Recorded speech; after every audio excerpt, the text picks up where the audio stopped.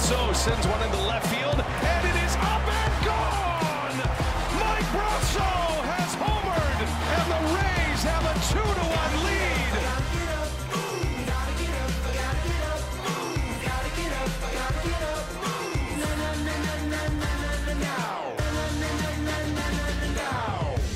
Hello and welcome to the Matanzas Podcast, a baseball podcast. I'm Max Tanzer, joined alongside Ryan Medeiros. We got a jam-packed episode once again for you guys, breaking down the American League Division Series and looking ahead to the American League and National League Championship Series as well. So not just the American League Division Series, but the National League Division Series as well.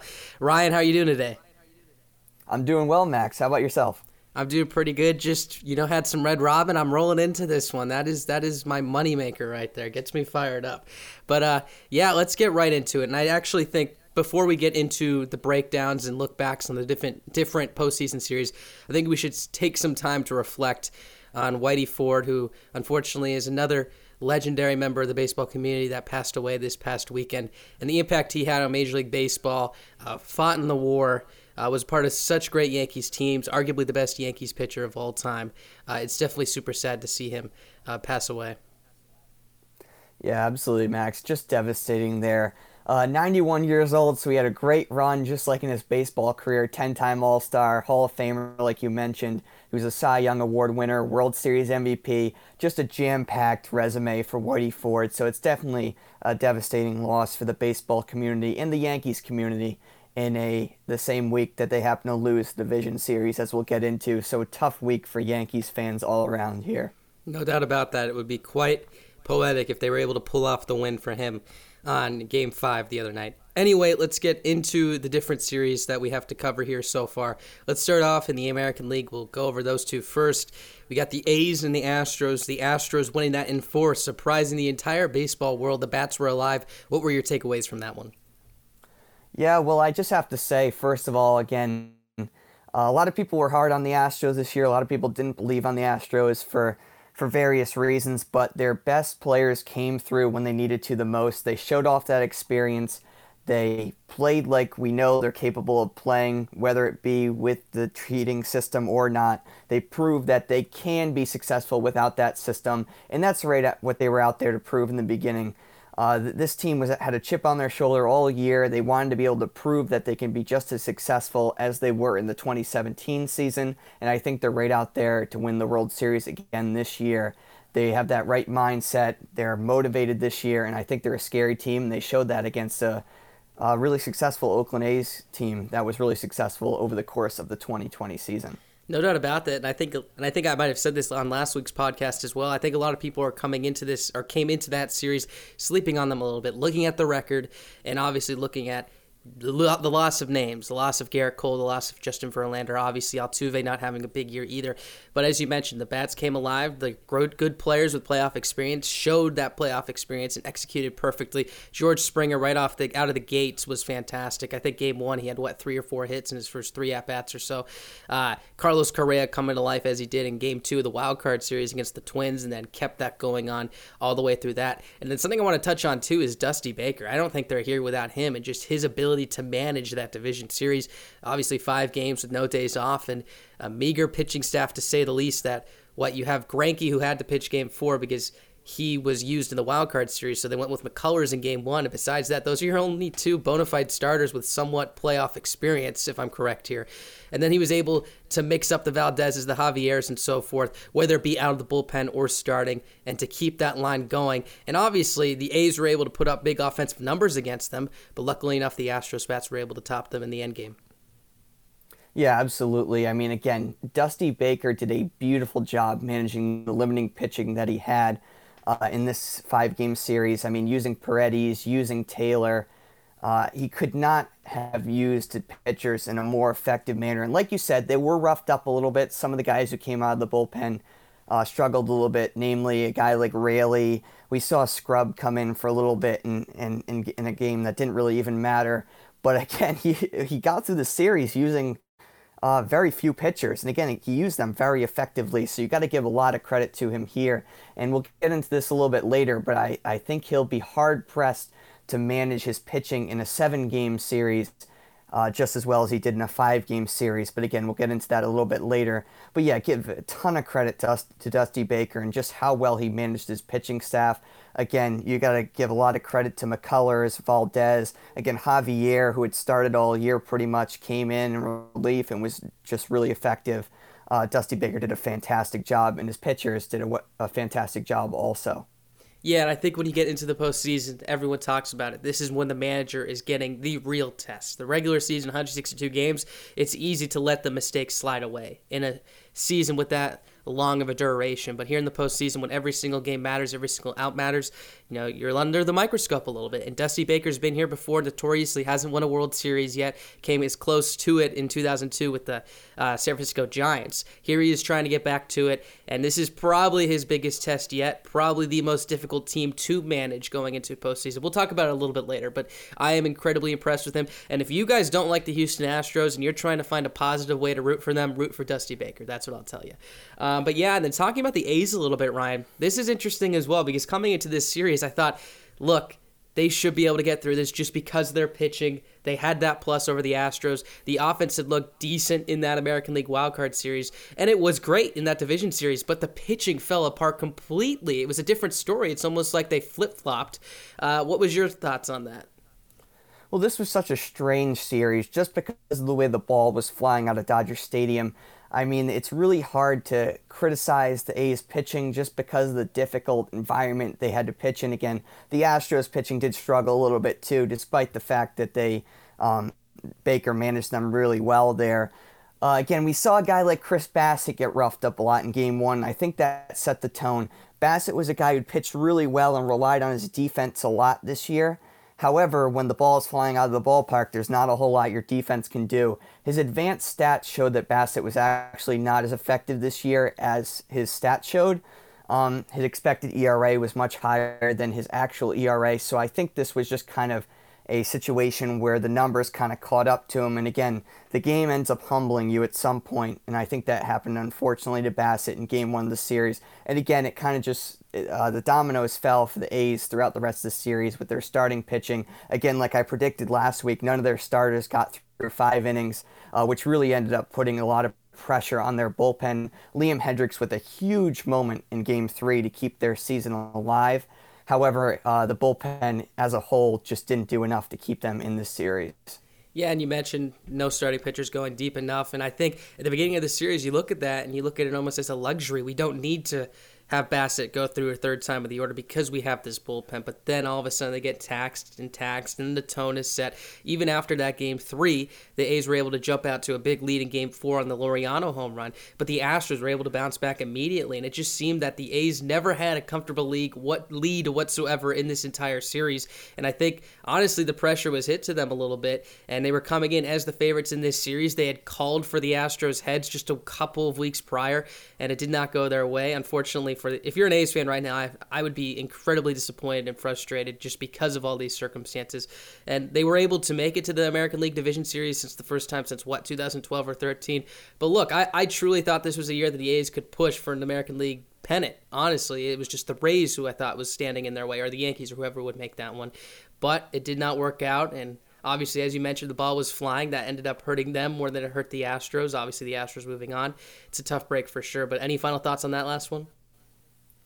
Not particularly. Again, we pretty much covered it all. I think, again, it just goes to show that if the bullpen is your biggest strength as a team, so much farther ahead than any of your other things. I think, again, the A's lineup, again, strikes me as solid but not excellent. They were ranked at the bottom of the league, in offense. Yeah, they struggled all year. And, again, their starting pitching, again, was just really inexperienced. So I think, again, it kind of just showed that when you lean on your bullpen too much, again, taxing those guys, it's going to come apart at some point, and I think that ended up falling apart for them in this series. Yeah, especially with the Astros bats coming alive too. I think coming into the series, it was easy to sleep, again, as I mentioned, sleep on that Astros offense. And then you look, all right, the A's should be able to win this series just because even if their offense isn't, the same offense as the New York Yankees or the Atlanta Braves right now, their pitching should be good enough to limit this Astros offense, which should help them in that capacity. But the ball was flying, the Astros bats are hot, and that ended up being the deciding factor in that one. Let's move to the one that just ended a couple nights ago, the Rays and the Yankees, in my opinion, the best series so far here in the Major League Baseball postseason here in 2020. The only series to go to 5 games. And this one was pretty back and forth. I think the most even matchup we have seen so far. What were your thoughts on that one? Yeah, this was a really fun series. Again, I would argue that it was the most exciting series of all of the division series. Again, just a back and forth affair between two really dominant clubs. It was nice to see the Yankees get healthy in time for relatively healthy. Obviously, they were missing Paxton and Severino, which would have made a huge difference in this series. But again, the Yankees, a relatively healthy Yankees team, showed that they can be very competitive with the Tampa Bay Rays, a lot closer than the division standings indicated. Again, the Yankees were 7 games back of the Tampa Bay Rays in the regular season. But you wouldn't have figured that watching this series. Again, they seemed so evenly balanced. Again, the last game decided by a Mike Brosseau home run. Really exciting moment there. Obviously, we'll talk about that a little bit in a moment. But again, yeah, it was just 2 evenly matched teams. The clash of the Titans, as I stated last week, it lived up to the hype for sure. Yeah, no doubt about that. I think you were perfect on that one. And game 1, I think it started how most people would expect, at least through the first 8 innings or so. Fairly tight when you have Snell and Cole going on the mound. Garrett Cole was very good in that one. I think 6 innings, 3 runs. Then the Yankees were able to blow it open late on the grand slam. Then the Rays were able to take games 2 and 3. Let's go back to game 2 and that decision that Aaron Boone made in starting Deivi Garcia, taking him out after the first inning, almost using him as an opener, basically, to then throw in J.A. Happ. Now, I'm assuming the intent behind this was looking at the left-handed hitters in the Rays lineup and a combination of also that Deivi Garcia wasn't looking, I guess, his sharpest after giving up a home run in the first inning. But it did not end up working. 1, Happ isn't that extra effective against left-handed hitters, and 2, he ended up giving up a home run to Mike Zunino, who's a right-handed hitter anyway. I think this, I don't want to say it defines the series for Aaron Boone, as they were able to get to that game 5, and we'll talk about game 4 and Jordan Montgomery later. But it definitely is something that Yankees fans will be looking back on this entire offseason with the whole what-if consensus.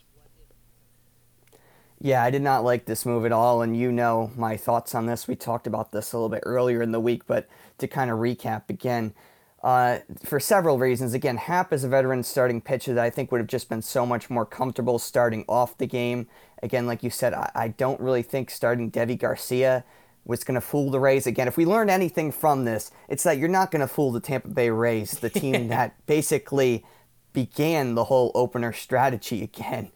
This seemed like pretty much, again, a lot of the discussion around the baseball community is that this was a front office decision. While I'm a big proponent for the analytics in the game, this did not seem like a scenario, like you mentioned, that warranted that analytical decision. It just didn't seem like the analytics supported that. But again, the Yankees front office might have looked at something that it said otherwise, and they were really confident and thought that this was the right move to make.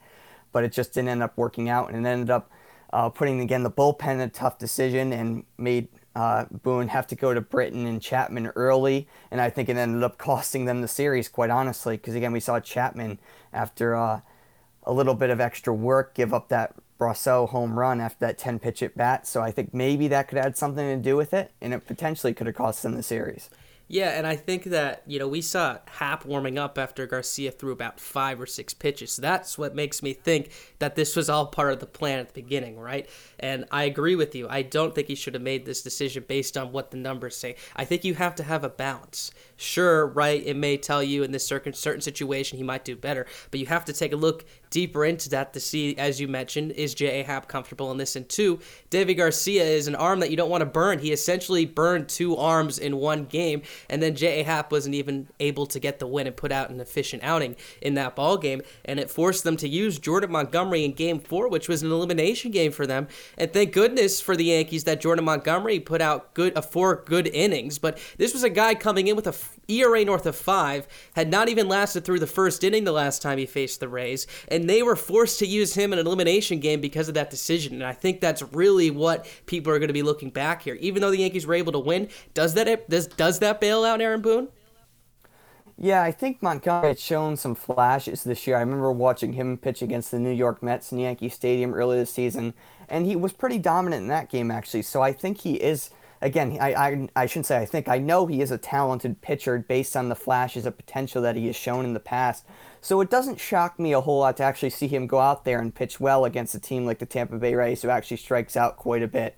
And every once in a while does have some trouble producing runs. So 1 run through 4 innings wasn't actually that shocking of a development for me. But then again, it was a huge performance in a huge game for the New York Yankees. And you got to give Montgomery all the credit in the world there in a tough spot when normally you would have thought that it would have been Garcia or Happ pitching one of those two or pitching both of those games as opposed to Montgomery starting one. I actually originally, when I heard Garcia was starting game 2, I thought Montgomery would be the one to come out of the bullpen.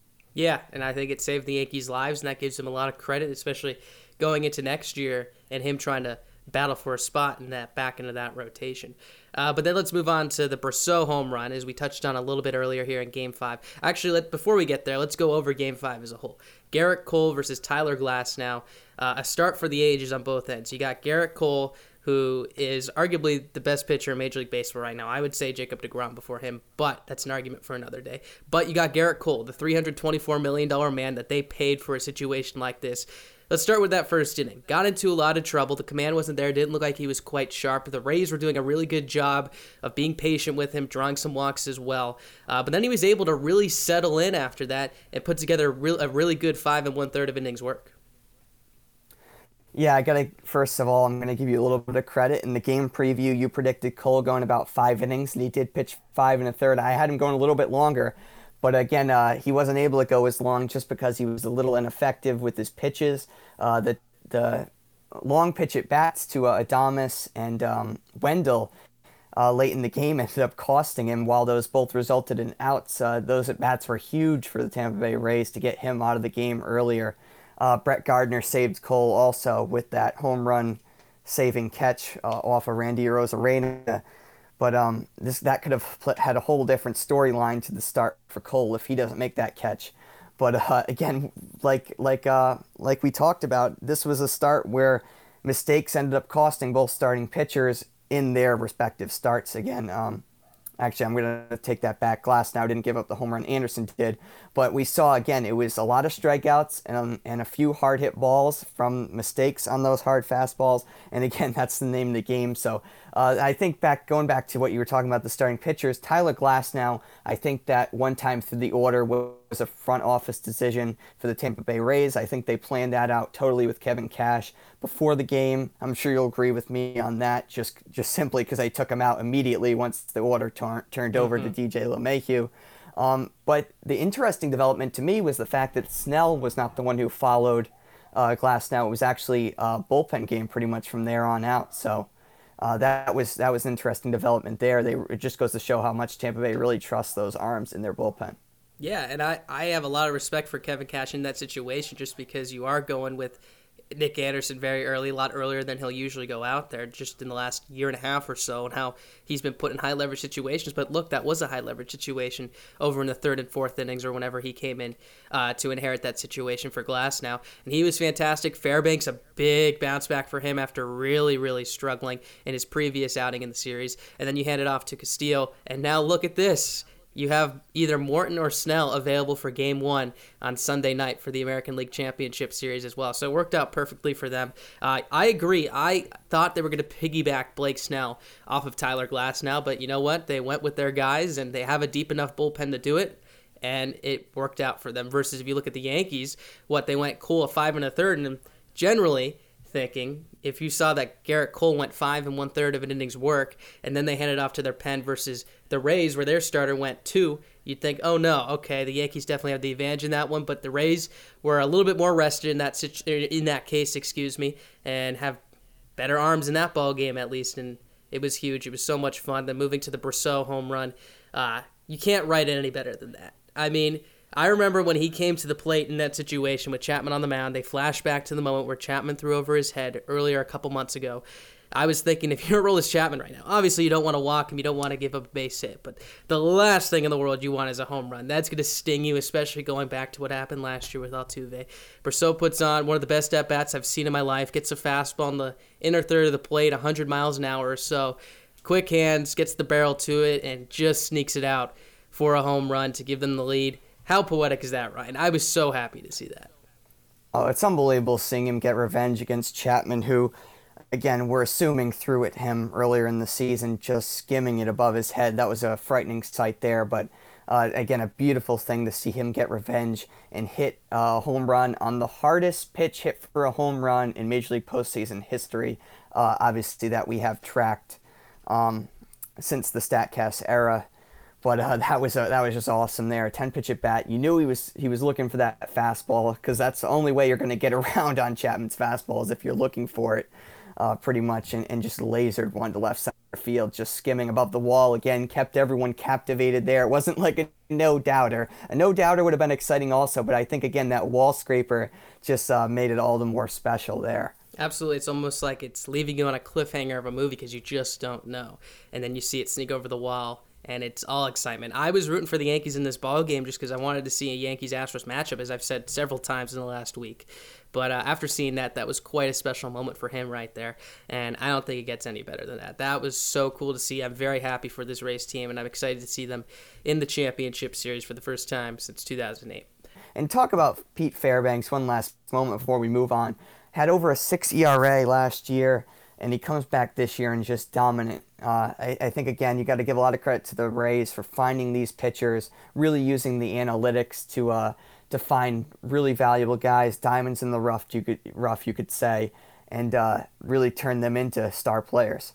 All right, let's head over to Texas now, the National League Division Series here. Let's start with that Dodgers-Padres one. Really underwhelming to me. My prediction was Padres in 5 if Clevenger and Lamet were there. And Clevenger went about an inning. So I'm going to say that's off the table. But I'll admit, I still would have expected the Padres to put up more of a fight, and they did in Game 2. We can't take that away from them. And then I think the Cody Bellinger robbing the home run is what really caught them right there in that situation. But Game 1, losing 5-1, obviously losing Clevenger and having to throw out your entire bullpen's tough. And then Game 3, a 12-3 loss as well. Morejon didn't have his best stuff, and then how many bullpen guys did they use in that one? Like 10? It was something like that. It was absurd. But not the same Padres team that we saw in the wild card series against the Cardinals or this entire regular season, even when we saw the Padres really compete with this Dodgers ball club. The Dodgers are so good, have so much depth. The fact that they have pitchers that they haven't even used yet, like Tony Gonsolin and so forth, is crazy to me. But they could afford to do that because they have so many guys. What were your takeaways from this series? Well, I think, like you said, there was 2 major moments that set the tone for this series, in my opinion. Mike Clevenger leaving with that injury after only an inning pitched, and the Cody Bellinger home run robbery just turned the tide there, I believe, for the Dodgers. Again, the Clevenger start really, again, put the Padres in a tough position because they had to dip into that bullpen a lot earlier than they wanted to. And in Game 1 of the series, in the second inning, you can't really get much earlier into your bullpen than that. I think they were really banking on Clevenger to be that guy in this postseason, but that's really unfortunate for them that he couldn't because of his injuries and his arm issues. Again, Dinelson Lamet not being in the series was huge for the Padres. Also, it impacted them really negatively. He had just been so dominant for them this year. And again, the next key moment, like I mentioned, the Cody Bellinger robbery right when Tatis puts Goodwood on one to deep center field. You really can't hit a ball much harder and farther for an out than he did there. That really could have turned the tide for the Padres. Again, if he hits that, I can almost guarantee that the Padres come back just because of the momentum they gained from that potential home run. They come back and win that game, tie the series up, and that creates a whole different storyline than the Dodgers' 3-game sweep. But again, credit to Cody Bellinger making a key play, a clutch play on a Tatis home run potential hit there, and just pretty much could have potentially saved the series for the Dodgers. Yeah, I was watching that one. I was watching it on my phone, and my jaw was on the floor. That was an unbelievable catch by a guy who you could argue isn't even a primary outfielder, just pure athleticism by him. And you're right, I 100% agree. If Tatis hits that home run, that entire Padres bench is getting fired up. I think it would have been crazier than what we saw with the Rays getting fired up, or when Brasso at the home run, just because the characters on the Padres team are so much fun to watch, have a lot of energy, to say the least. We saw Machado throw the bat in esque of Tim Anderson earlier in that ball game. And then, of course, we see the fireworks afterwards with Brusdar Graterol and Machado chirping a little bit. But, yeah, I think that really was the difference maker at that point in the series. After that, the Padres were able to battle back in that ninth inning, taking advantage of a struggling Kenley Jansen, then Joe Kelly, who was I don't even want to say effectively wild because he was just wild, walking a lot of guys. The slider command was not there, but unfortunately they were not able to come back with the win. Then you go into Game 3, and again, you don't have one of those bona fide starters going in Game 3, and you haven't in this entire series, and you're forced to use what is a really good bullpen, but that has already been taxed this entire series, and you go 11 guys in that series. I don't think there's no chance, I don't think there's much of a chance, especially since you're playing that Goliath in the Los Angeles Dodgers. And it's really sad to see because this Padres team was so much fun to watch. I think the most electrifying team in Major League Baseball this year. It's sad that they had to run into the Dodgers as the first team they played. Yeah, and I think, again, if you want to create another storyline in this that really showed the complexion of the series for the Padres, was the fact that they had to use Ryan Weathers, who hadn't pitched above A-ball, and a really top prospect for them, a really good pitcher with a lot of potential. But again, the guy hasn't pitched above A-ball, and they're pitching him in the in early innings for them in one of those games there, which goes to show they have a lot of faith him and potential for the future. But I think it also shows the fact that they again had to use their bullpen so much that they had to kind of dip into other areas of their player pool to be able to eat up those innings against the Dodgers. And when you're looking for guys to eat up innings against the Dodgers, the end result isn't going to be pretty, just because, again, the Dodgers have so much depth. They're just going to keep running guys out there against you. Again, another guy we haven't even seen this series for the Dodgers is Jake McGee, who was really successful for them, left-handed pitcher, formerly of Colorado and Tampa Bay.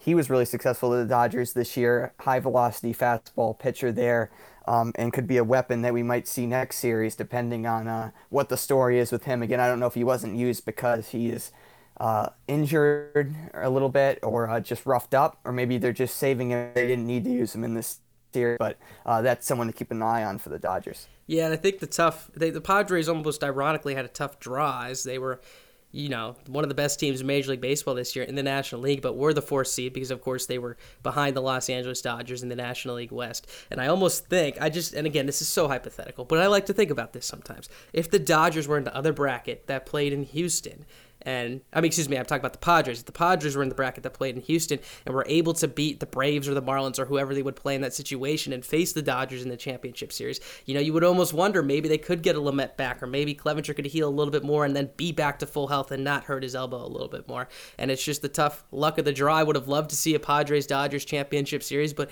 I do think a Braves-Dodgers championship series will be great as well. Let's move on to the final division series that we haven't covered yet. That is going to be the Braves and the Marlins. And Ryan, I'll tell you, we've discussed. I have some history with the Miami Marlins. They used to call me Marlins Max. But anyway, so with the Marlins, they jumped out very quickly out of the gate against Max Fried, who's a very good pitcher this year, dominated the Reds in the wild card series just just about a week prior. And I was thinking, wow, this Marlins team has some of that mojo. Maybe we're actually going to see them make a run here once again. Able to get him out fairly early in that ball game, but the Braves continue to bounce back. I think the big game changer in that one, going to Game 1, was Sandy Alcantara, whether it was on purpose or not, hitting Ronald Acuna Jr. It created some fire in that Braves dugout as they were able to inch back and closer into that ball game. Darno coming up with a big hit as well. Ozuna, another double too, I believe it was, in that same inning. And then the Braves would eventually take that lead back and never look back for the rest of the series. As in fact, I don't think the Marlins scored a single run for the rest of the series after that. I think that was the biggest game changer. What were your thoughts on that series as a whole? Again, we talked about it last week coming into the series, just the fact that the only reason the Marlins were really dangerous in this series was the fact that they really had nothing to, again, no one thought they would be here. No one thought they would make it this far in the postseason, quite frankly. And the Braves appeared to have a ton of pressure on them based on what we thought anyways, not having advanced that far in the postseason in a while. And again, having just a lot of expectations, but they did not play like that at all. They played pretty comfortably based on the games that I watched. Again, Travis d'Arnaud coming up huge, Dansby Swanson coming up huge. It wasn't even their top players besides Acuna, obviously hitting that huge home run into the second deck in right field to lead off the series for the Braves. But again, it wasn't even their top players who played a huge part, which makes a really scary team coming into the series against the Dodgers, because if they can get Freeman rolling, Acuna could even play even better next series. Ozuna could even come up with some bigger hits, and combine that with the guys that have been hitting well, including d'Arnaud and Swanson. That could make their lineup really scary. But Again, we'll get into that a little bit later. Their pitching depth does still concern me a little bit, but Kyle Wright's performance in Game 3 was absolutely huge for the Braves. Again, a shutout outing for him. And Ian Anderson showed that, again, just such poise on the mound from Ian Anderson. Really impressive outing for him. Let's be honest here. Again, the Marlins lineup isn't that exciting. So obviously, they played well enough to get them to this point, but the Braves pitching, I think it says more about the Marlins hitting than it does about the Braves pitching in this series. I'm glad you brought that up, and even take a step backwards. Look at the team they faced before then, the Cincinnati Reds, who didn't even show up offensively in that series, did not score one run. I don't want to take anything away from this Braves starting rotation and this Braves bullpen that was really good in this series, but it's a completely different monster that they'll be facing in the championship series against the Dodgers. Plus, you add in the factor that there's no days off in the 7-game series. They're going to have to get a little creative over there down the Braves dugout. Again, Snitker is a good manager, and we'll see what happens here, but it's going to be tough, and I think that anyone who's saying the Braves are going to roll through this just because they're hot, again, I don't want to say you're wrong, but you do have to keep in mind that the teams that they faced are not nearly on the same level as that Los Angeles Dodgers team. And why don't we move right into it, since we just finished all the division series? Let's move into our National League and American League Championship Series lookouts here, starting with that Dodgers-Braves series. For me, Ryan, again, I think the Braves are a good enough team to take one or two from this Dodgers team because they have a good offense, and the pitching, as we discussed, was really good the last couple of series so far. So if they're going to take a game, I'd say it has to be pretty early, to say the least, just because I don't know who they have after Kyle Wright in your 4-5 starter spots. But I'm going to go with Dodgers in 5 in this one. I do think the Braves are capable of taking one game, and I hope they do because this is a great opportunity for them. Again, like you said, the big moment for the Braves to strike here would be in Game 1. They have Max Fried, who's been their most dominant pitcher and one of the most dominant pitchers in Major League Baseball this year, going up against Walker Buehler, who hasn't shown that he can pitch really deep into games yet. Again, not that he has to for the Dodgers, but again, I think Fried could potentially pitch a big game for the Braves in Game 1. Again, he's not going to be facing John Birdie to lead off this series. He's going to be facing Mookie Betts right off the bat, so that'll be interesting. He's not going to be able to groove a fastball over the plate to Betts like he was able to Birdie in that Marlins series. I love that you bring that up, but too, because that first inning was so dominant against the Marlins. I think he literally threw like 11 pitches, 11 strikes or something like that. But sorry to interrupt. Go on. No, that's all right. Again, I think, like you said, the Braves lineup is going to have to carry them in this series, and in a huge ballpark like Arlington, I think it's going to come down more to the pitching than it will for the hitting. Again, we saw the Padres were really trying to lean on their hitting because their pitching depth was depleted there in the last series for Dodgers-Padres, and that didn't work out too well for them. Obviously, they were able to hit a couple home runs, and then the big ballpark impacted them negatively a few times also. So I think that's the Braves. So I think the venue of Arlington there, Globe Life Field, I think that hurts the Braves a lot, as opposed to if they were playing in Dodger Stadium. I think it would actually help them. I think that would actually give them potentially a little home field advantage over the Dodgers in their home park, ironically. But again, if I had to make a prediction in this one, which I will, I'm going to say that it's Dodgers in 5 also. I'm going to go with you there. I think the Braves are going to be able to pull one out in there. I think they're going to get a good start from either Anderson. I'm going to go with Anderson, actually. I think he's going to come up big against the Dodgers in Game 2. Again, we talked about just him having such poise on the mound. The fact is he's still going to have rookie eligibility next year. That's how little experience he has in the major leagues. So, again, you got to give Anderson a ton of credit for how he's pitched in the postseason. But then again, it's going to be the ultimate test. He's faced the Reds and he's faced the Marlins. Now you're facing the big boys. You're facing the Los Angeles Dodgers, who are not going to be out there floundering like the Reds and the Marlins did against him. So again, I think he's going to have to come in. But I think the Braves are ready.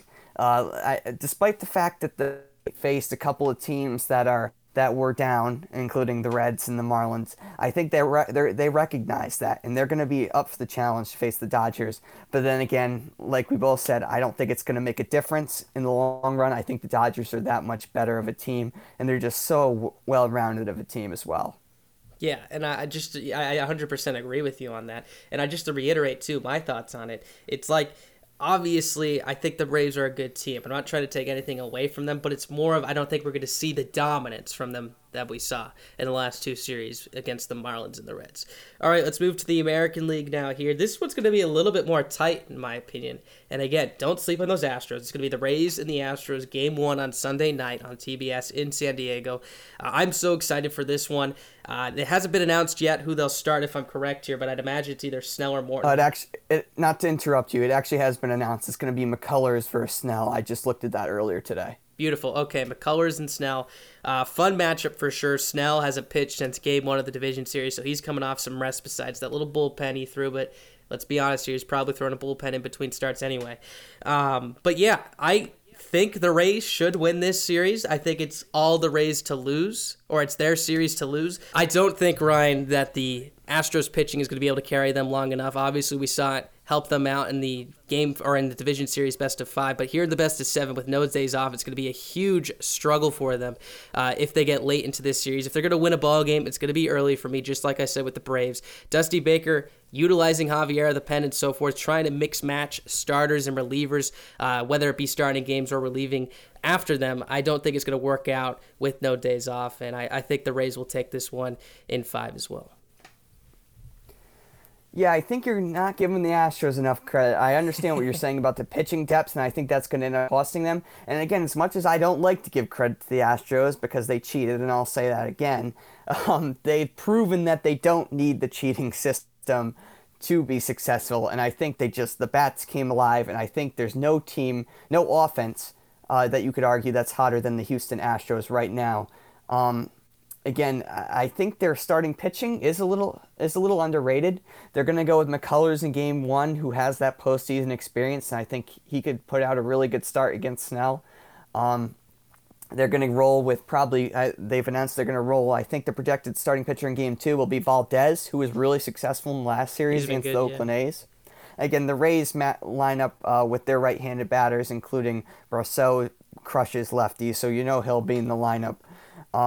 And amongst other players as well, including Diaz will be in the lineup, I would assume, against the left-handed starter. It's going to be a tougher matchup for him than facing, say, Chad Pinder in the heart of the Athletics lineup. And give Pinder credit. Again, I don't want to get off topic here, but Pinder came up with some big hits, so I don't want it to seem like I'm knocking him. But the fact of the matter is it's going to be a tougher start for Valdez than it was against the Oakland A's offense. But again, I think he put up a good start. I think he matches up fine against the Tampa Bay Rays. He's shown that he has swing and miss stuff, and the Tampa Bay Rays swing and miss a lot. So if the Rays don't run into one at some point in the game, then Valdez could dominate them. I think, again, we're talking about Greinke potentially in Game 3, and then you could go with either Urquidy or Javier in Game 4. Again, I think they're probably going to keep Javier in the bullpen because he's been successful in that role, and that's how he's been utilized thus far. But again, the Astros have a luxury. They actually have 5 decent starting pitchers, if not above average starting pitchers. So I think they'll be able to push this series deep. But then again, I think their bullpen depth, again, Paredes pitched really well in the series. Taylor did a fine job. Presley at the back end. Javier will be in the pen. But besides those 4 guys, again, we're talking about potentially them pitching Scrub or Brooks Raley. That's when it's going to come to the point where it's going to hurt them. And I think it will hurt them later in the season, but later in the series, I should say. But I think they have enough pitching to get them to late in the series. So I'm going to say they're going to get to a Game 7. That's my prediction. I think the Astros offense is that good, and they've been that good. Again, before let me finish my prediction first. I'm going to say Rays in 7. I think, again, that Tampa Bay Rays depth pays off.